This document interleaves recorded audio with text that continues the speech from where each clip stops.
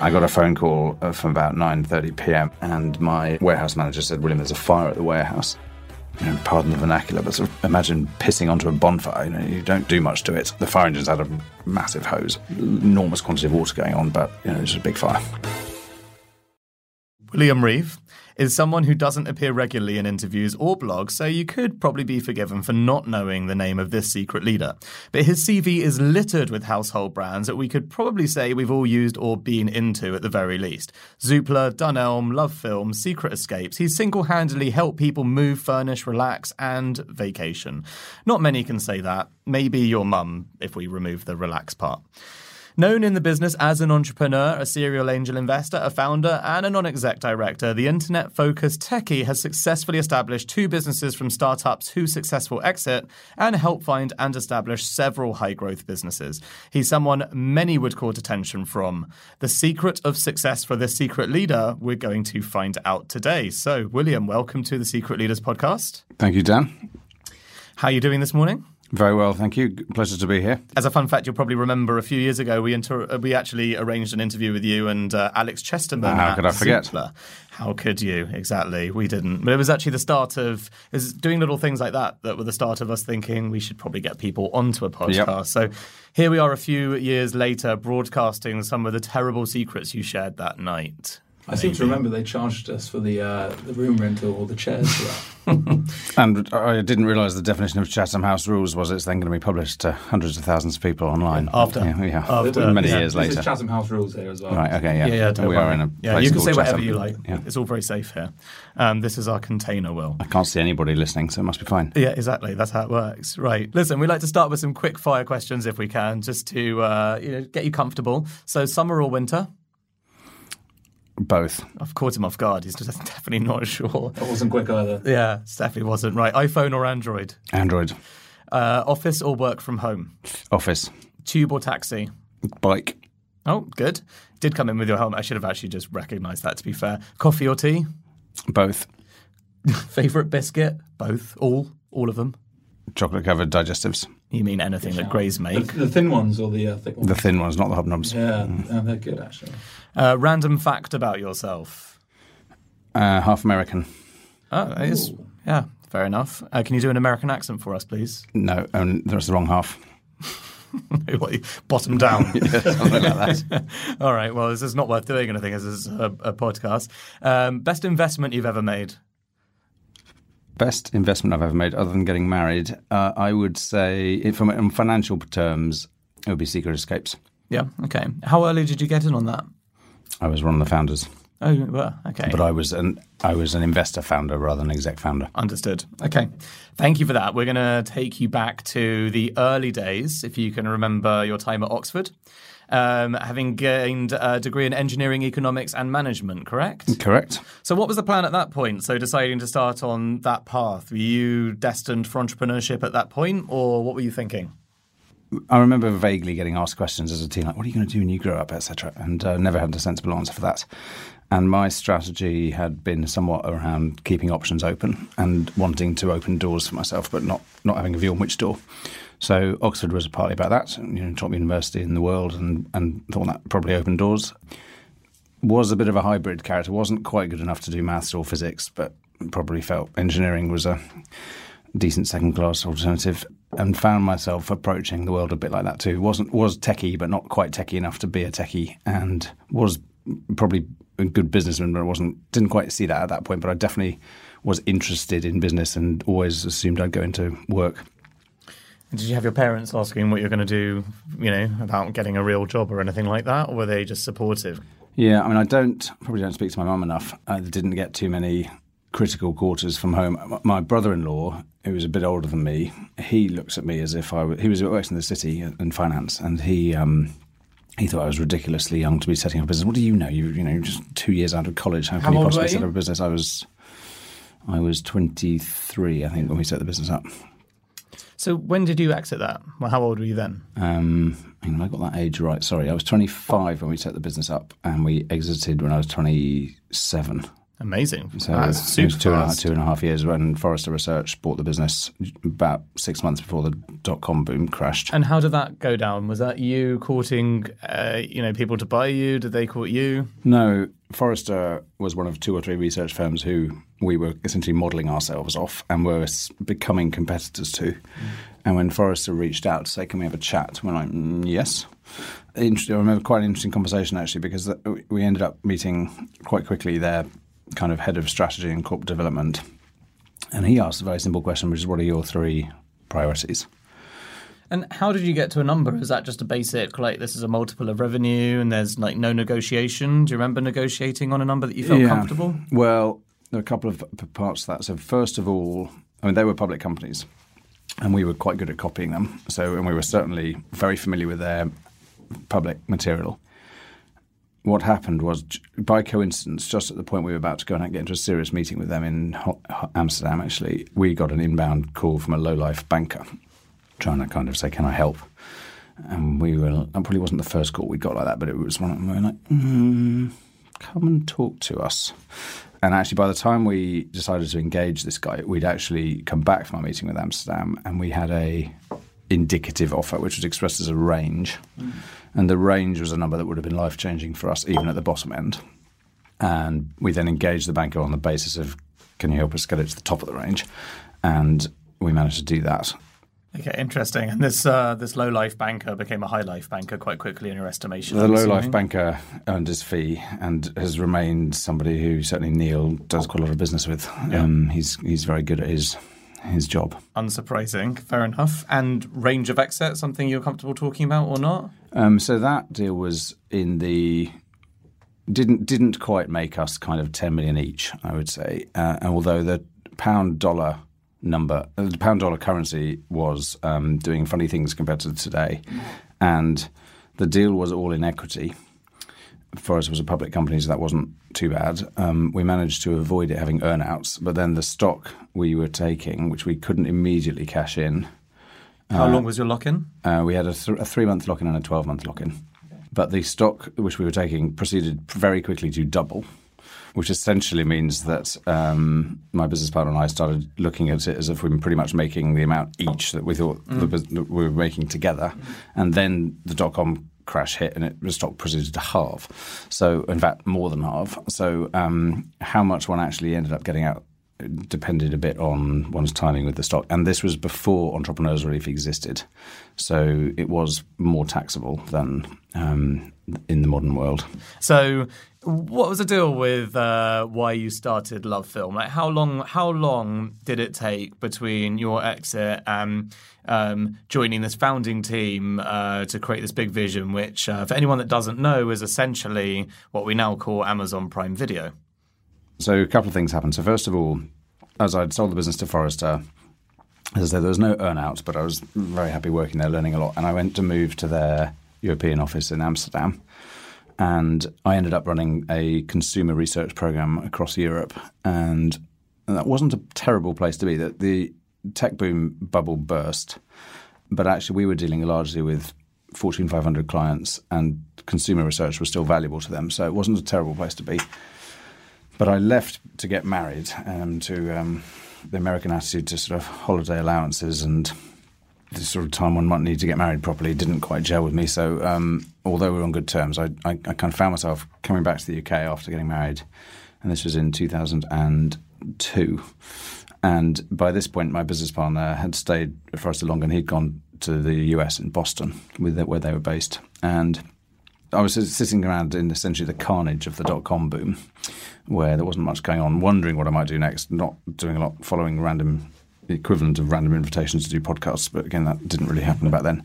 I was reflecting on the fact that although the tech industry seemed to be on its knees, there were 2 graphs that had been firmly moving upwards in my era. And of course, I suppose part of the success of my first business was that we'd clearly caught a wave. And I was like, where is the next wave?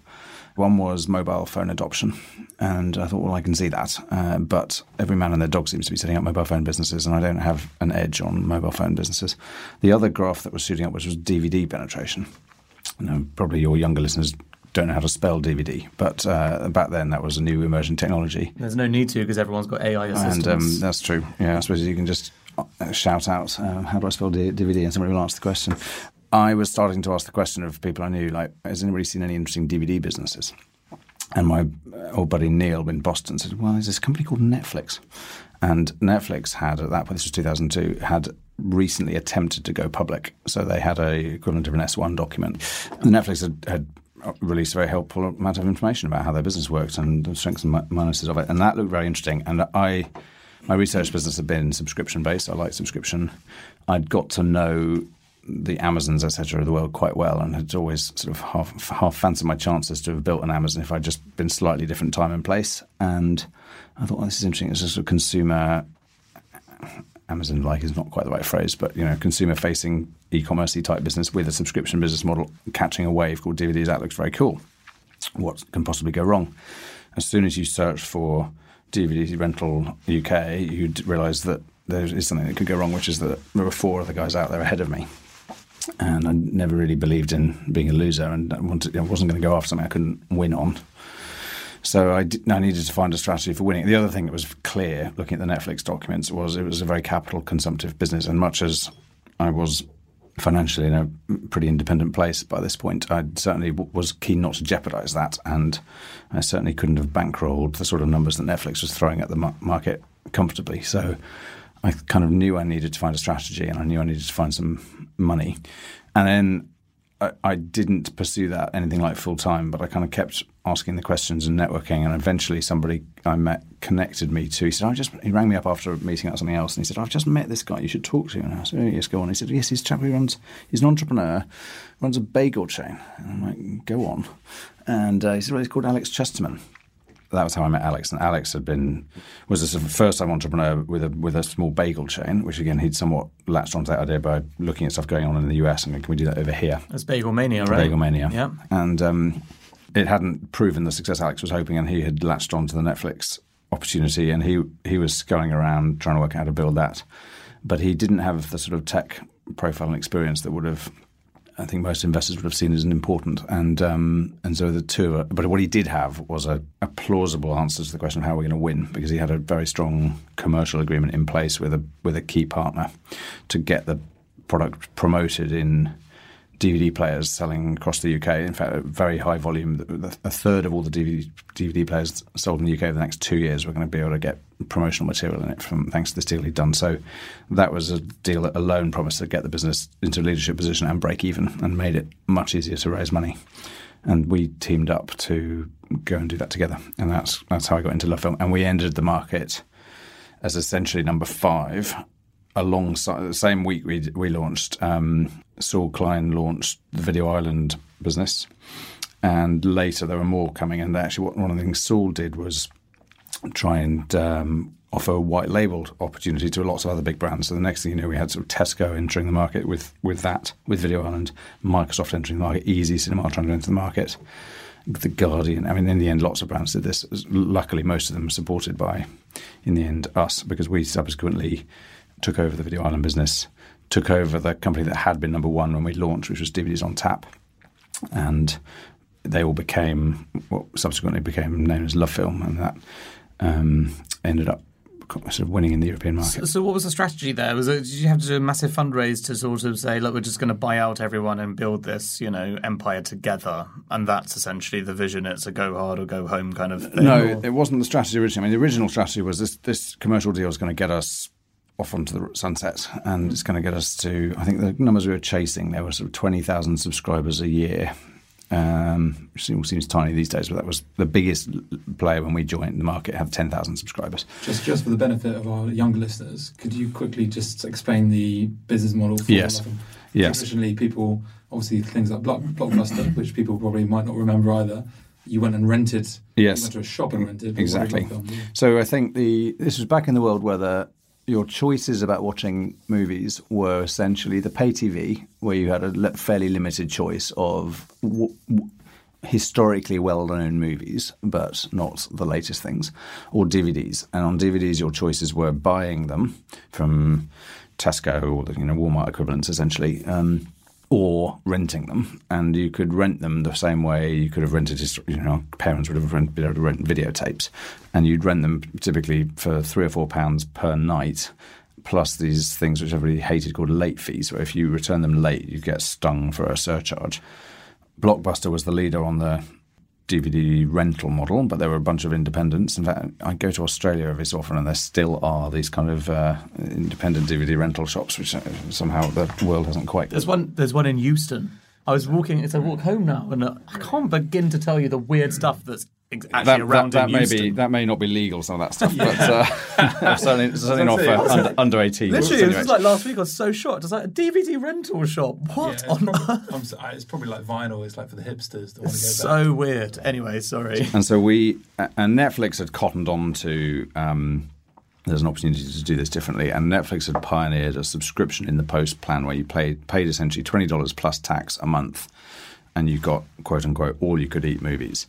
And we essentially replicated that model here. And our pricing was, in fact, when we entered the market, the prevailing price point was $19.99, including tax, a month. And we came in at about £15. And actually, by the time the business had really succeeded, the pricing was all under £10. And these days, it has all moved online through streaming. But the pricing remains sort of £7 or £8 a month. And the big difference is that the way Amazon and Netflix are winning or trying to win and beat each other now is by building their own content. And that wasn't really going on back in the world of DVD rental. That's a crazy investment as well, and you have to have a lot of balls to even try it. Yes. And they bought studios as well, so... Beg your pardon? As in they've been buying studios up, which is like absolutely totally different. And production facilities and all sorts of things, yes. So, but our original strategy was we're going to get to 20,000 subs, might even be breaking even, happy days. And after the first few weeks, when we literally thought the boat is arriving from China, that's going to turf out onto UK shores, all these millions of flyers which are going to go into DVD players, and people are going to see this unbelievably compelling offer to take our DVD service, and we're just going to be inundated with customers. And I think after the first month, we'd had my mum and a couple of other people sort of catch this, and we're starting to scratch our head going, what's going on? And a couple of months later, we had maybe a couple of thousand customers, but we're not on plan. And we're like, this isn't good, because we'd succeeded in raising a certain amount of money from friends and family and angels. And certain amount you're comfortable talking about? So we'd raised just over £1 million, which back then actually was quite a lot for an angel round. In fact, it's a lot for an angel round. It's not necessarily a lot of capital for a business like this. No, and we were aware of that, but we'd raised 1.3 million, something like that. So we had enough funding for a little while, but we were trying to buy DVDs, we were trying to pay for marketing, we had a team and built a quite powerful website and technology and so on. So, and we needed a warehouse, which was also not your classic digital business asset. And so after 2 or 3 months of scratching our head going, this is a rather slower burn than we'd wanted. What do we do about this? And because we'd met at this point some of our competitors, we knew one of them was getting a bit fed up, and he was a bit unamused that I think he'd been the very first one to launch back in 2000, and he was a bit unamused that the market had grown to 7 or 8 players, some of whom had raised some quite serious cash. And he was starting to go, And so we decided to make him an offer to buy him out, which was he was a very small business. We didn't have to pay him a lot, but it essentially took a problem off his plate and gave us a bit more scale and sent a signal to everybody else that we were going to be the buyers, not the sellers. And actually it was soon after that deal closed that Saul's guys at Video Island rang us up and said, we should talk, because they just raised quite a lot of money, but I think they'd raised it and known as they were raising that actually they were in danger of getting overtaken, and in fact, they had already been overtaken, but they didn't want to tell their investors that, and so they bought into our strategy. We said we've got to get scale, we've got to consolidate our way to scale, and we were the people to run the business, and so that was then the big deal that kind of made us the clear leader in the UK, and from there on we either picked people up when they went under, or we had quite a long negotiation to get hold of the DVDs on tap business, which was a pretty well-run business and didn't need a deal. But we eventually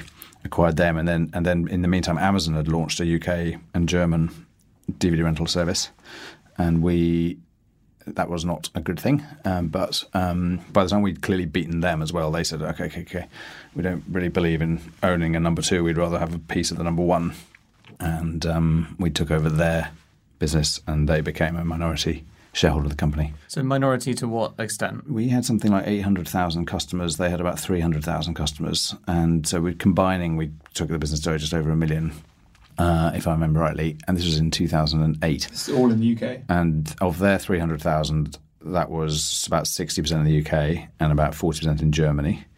And in our world, Germany was tiny. So actually they were way bigger than us in Germany, and we were way bigger than them in the UK. We also had a Nordics business with 50 or so, maybe 100,000 customers. So we gave them about a quarter of the business in exchange for that customer base, essentially.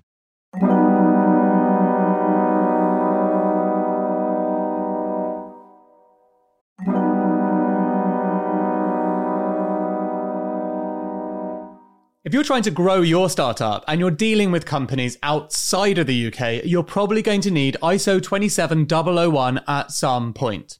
It's not the sexiest acronym, but it's basically the global standard for proving your security practices are up to scratch, like how you handle customer data.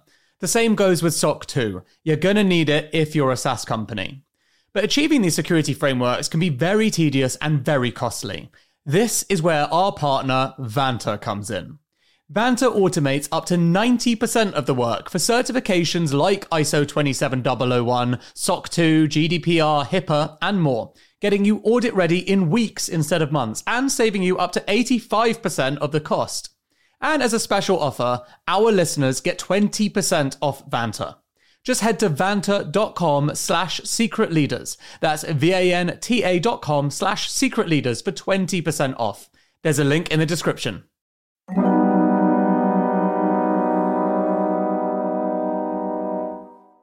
Look, you know I'm fascinated by AI, but until the machines take over, there's only one thing that's going to determine your company's fortunes.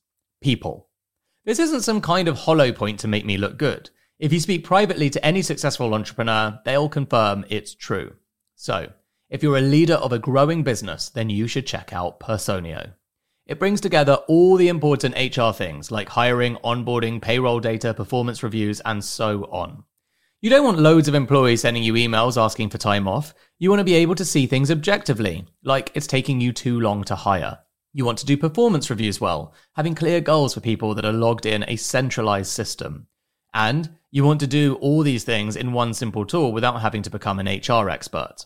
All of this is possible with Personio. Check it out at personio.com/secretleaders. That's personio.com/secretleaders. There's a link in the show notes. What's it like negotiating with Amazon? You know, you're obviously growing and they obviously want what you've got. So that's a great position to be in. And like you said, they don't want to be a number two. But from the outsider, I'd imagine not the kind of people you want to be stuck negotiating details with whilst you're trying to grow. I was a big admirer of Amazon when we were first setting up our DVD business. And in fact, our lead investor was a chap I'd known before and called Simon Murdoch, who had been the MD of the UK online bookseller that Amazon had bought to get into the UK, and he'd ended up running Amazon UK for a year or two. So he knew Amazon pretty well, and he helped us find our CTO, who's a very talented guy called Simon Kane, who had been at Amazon as their essentially led their international development team, such as it was for a few years. And we'd also hired our warehouse manager was a very talented lady from Amazon as well. So we had people in the business who knew Amazon quite well.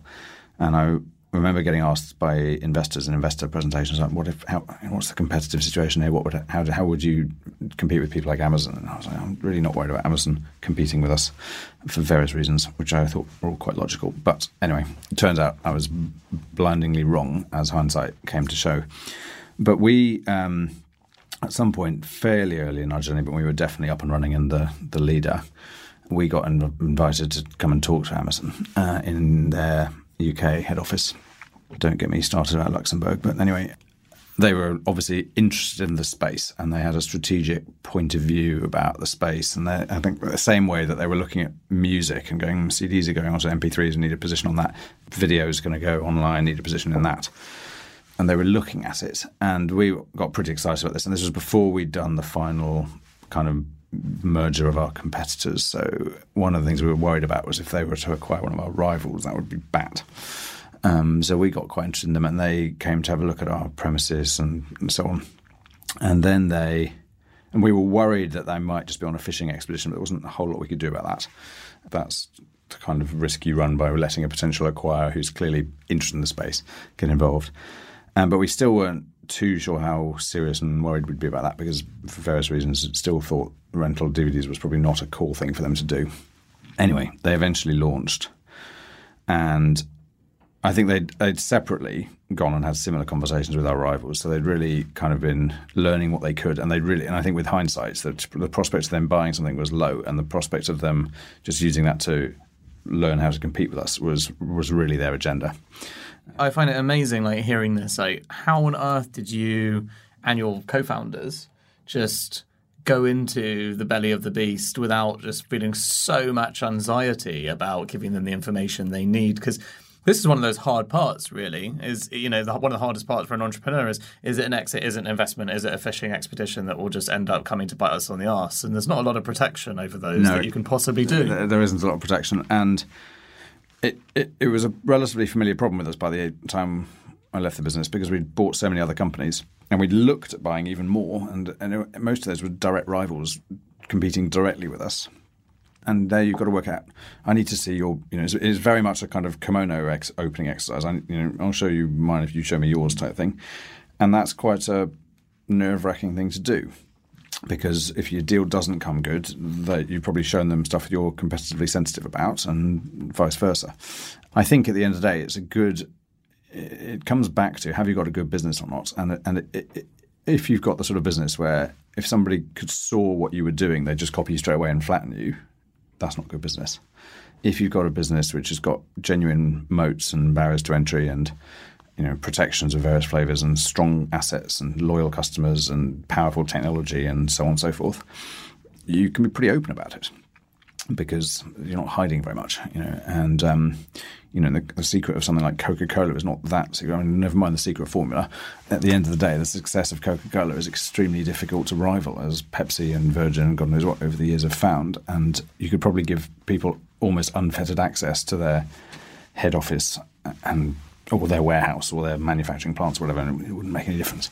It's a very strong business. And I think we had to have some level of conviction that we were building something which was going to be difficult to compete with, which I think it was, which is why Amazon ended up sometime later, when they'd built their UK and German business, got them both to, let's call it, 1 to 200,000 customers, but kind of gone, 1 to 200,000 customers is not what we were aiming for. And, in the meantime, these Love Film guys are soon going to have 1 million customers.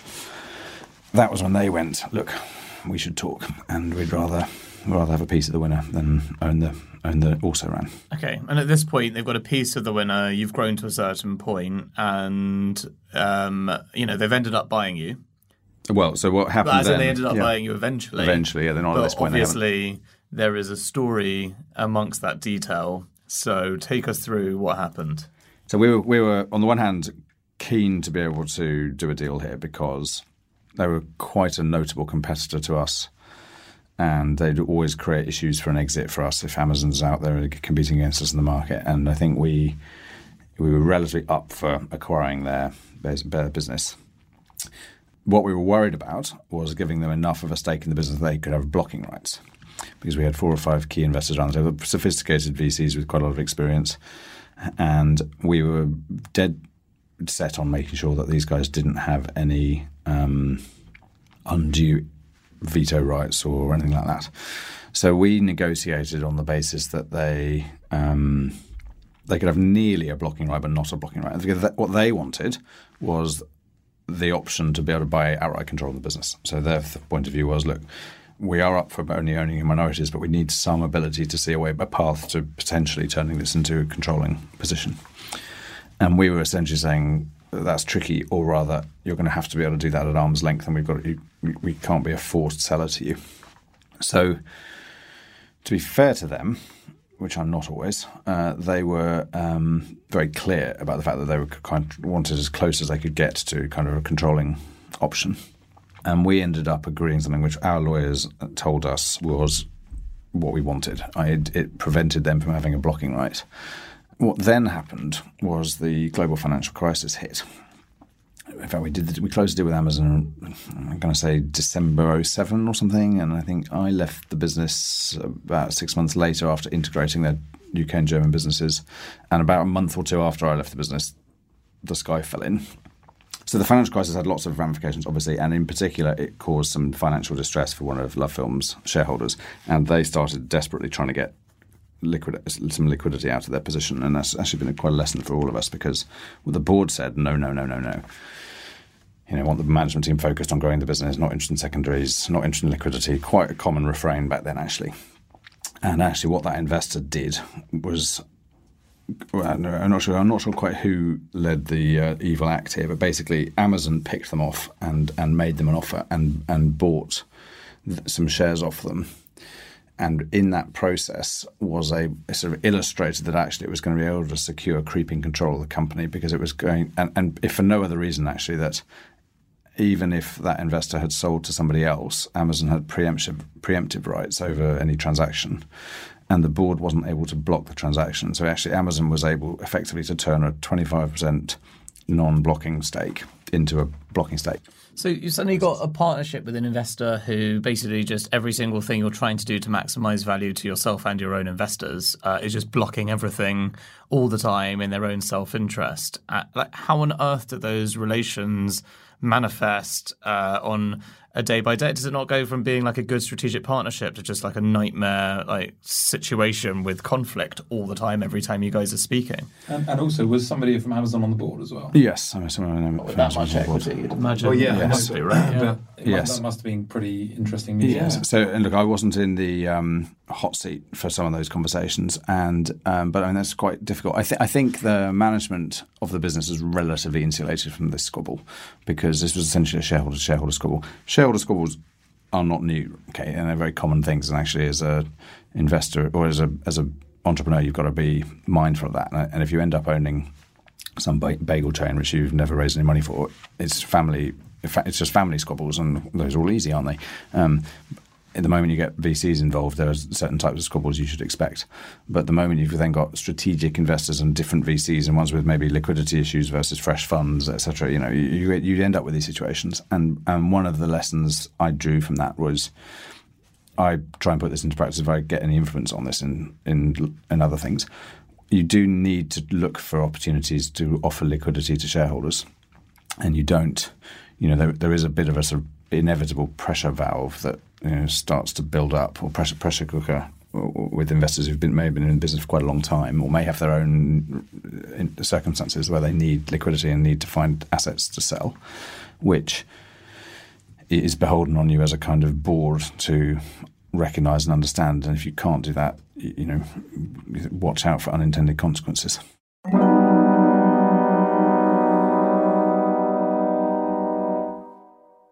Can you give us a little insight into how you actually built up LoveFilm from an operational point of view? 3 or 4 minutes.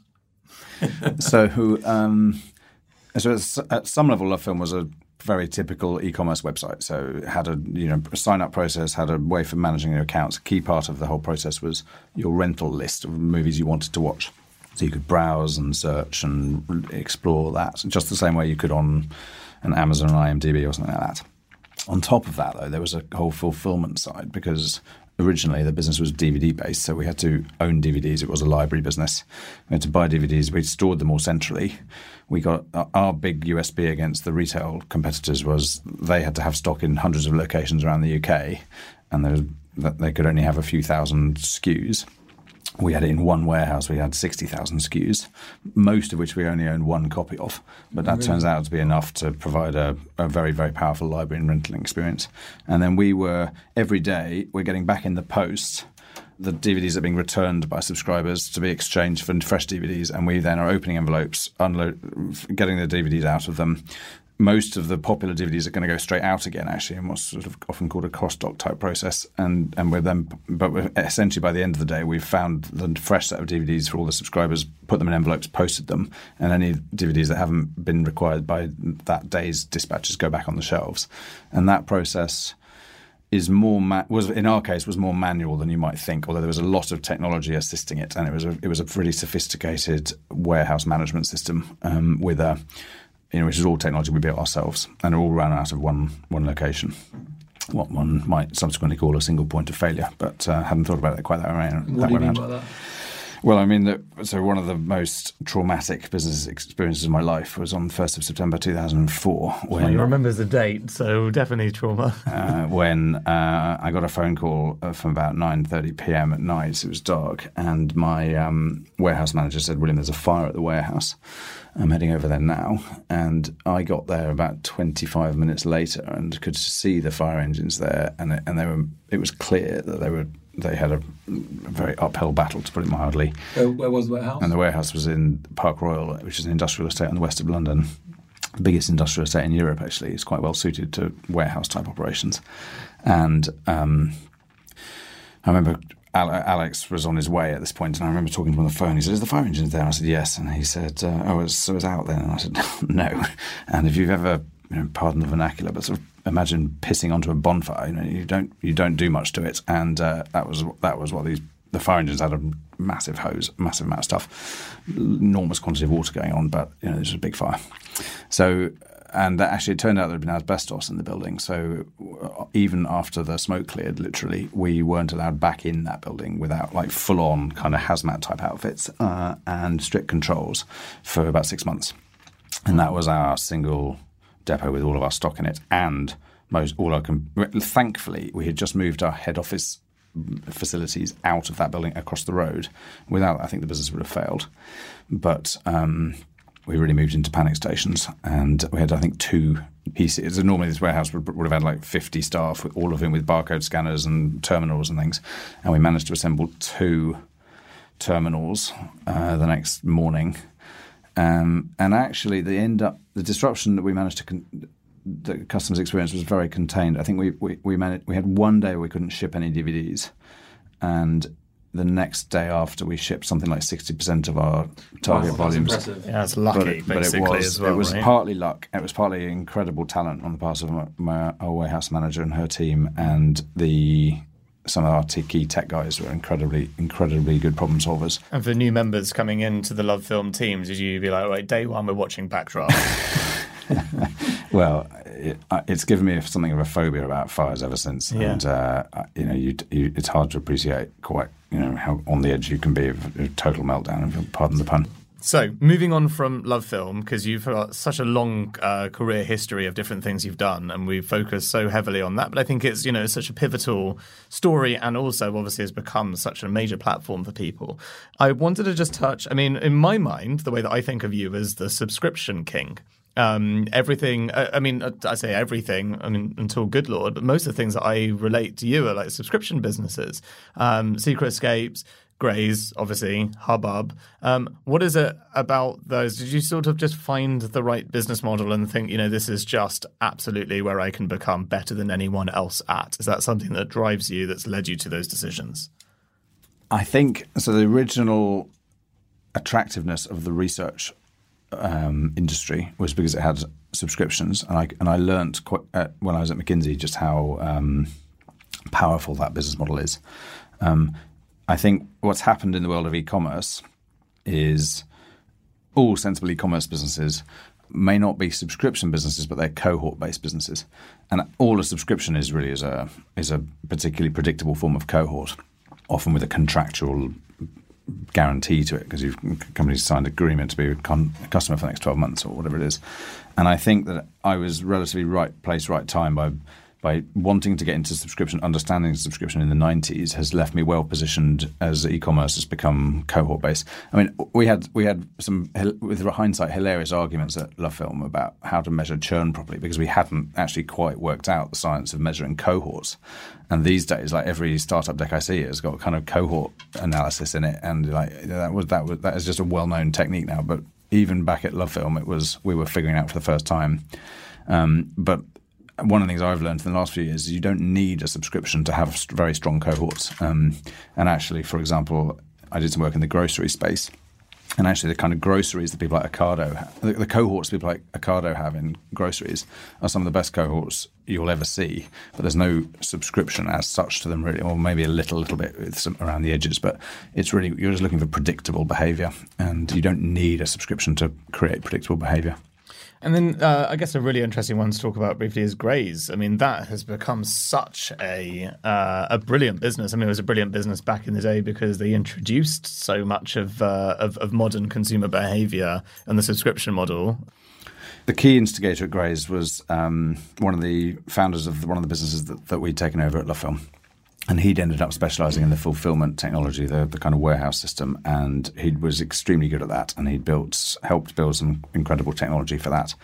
He had a sort of ringside seat when the Royal Mail, the UK's largest postal distributor, completely restructured their pricing model. And that made certain things that did cost a lot more money, a lot cheaper to send, and some things that were expensive to send. And he realised that actually the kind of logical consequence of that repricing was actually to let you send practically liquids in the post. That was his kind of thinking. And from that, he got to maybe we could send food in the post. Who does that? And from that, he kind of had this idea of we could send snacks. And we were based in Park Royal, this industrial estate in West London, where the food options were not good. And his thinking really was, if I sent high-quality snacks to people in places like this, I think I've got a business. And he asked me to help him, and I got involved really on the board and helping the business get structured and finding investors for it. But effectively it was his original model, and we knew he was talented. We knew he had money. We knew the food market was a big market. The thing we didn't know was, is this a thing? Will people eat snacks that come in the post? And what's the answer? The viral side of it was a bit of an unexpected bonus, actually. We probably didn't we were quick to capitalise on that when we saw that going on, but we didn't see that as part of the original concept. But in lots of ways, I mean, Graze is one of those businesses I don't recommend building businesses this way, because it wasn't based on kind of consumer pain. If you said to consumers, are you lacking snacks?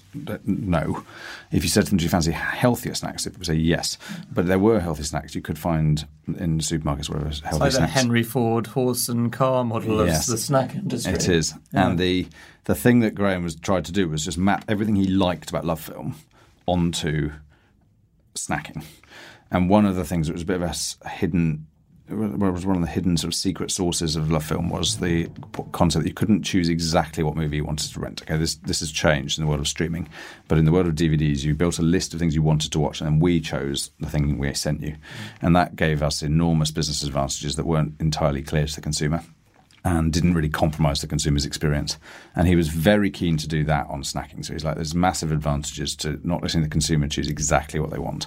And, if the price of cherries doubles, you just sort of stop sending people things with cherries and that sort of thing. It also means you have no waste, because this final batch of cherry things, I'm going to send these. I don't really care who gets them, but they're not going to stay in my warehouse. So he had sort of mapped on, we're going to do subscription, we're going to do what we call preference, not choice, which means we choose, not consumer chooses. And we're going to send it through the post. It has to fit through a letterbox, has to therefore be no more than 25 mils thick. What about apples? We'll find a way to do apples, but that means that apples are going to have to change. Right? That was the sort of mindset. And because, we had a hammer, we wanted snacking to look like a nail. But preference, not choice, is actually how you were able to do the only having one version, one film of DVDs in your entire warehouse. Yes, have that many precisely, because we just could make sure that if two people wanted to see the same movie on the same night, they couldn't. William, it's been a pleasure having you. Thank you very much for coming in to actually letting us into your boat, more specifically here in Soho. Thank you, Dan. I really enjoyed being on the SS Secret, and I hope the secret's safe with you. It is. Thank you very much. Next week on Secret Leaders. If you have decided you're going to leave one thing and go to another thing, choose the thing that you're not entirely certain you can do. Don't do the things that you know you can do, because you won't be learning. And you won't be that motivated because it might not be that hard. That was Sherry Coutu, CBE, the founder of Founders for Schools, which brings founders and leaders into schools to inspire kids and make them realise there's other career opportunities that go beyond just accountancy, legal, or medical professions. Sound familiar? She's also one of the most successful angel investors in the UK and brings a wealth of experience in spotting winners into our conversation. So if you want to know how she picks a winner, then you're going to have to tune in or you'll miss out.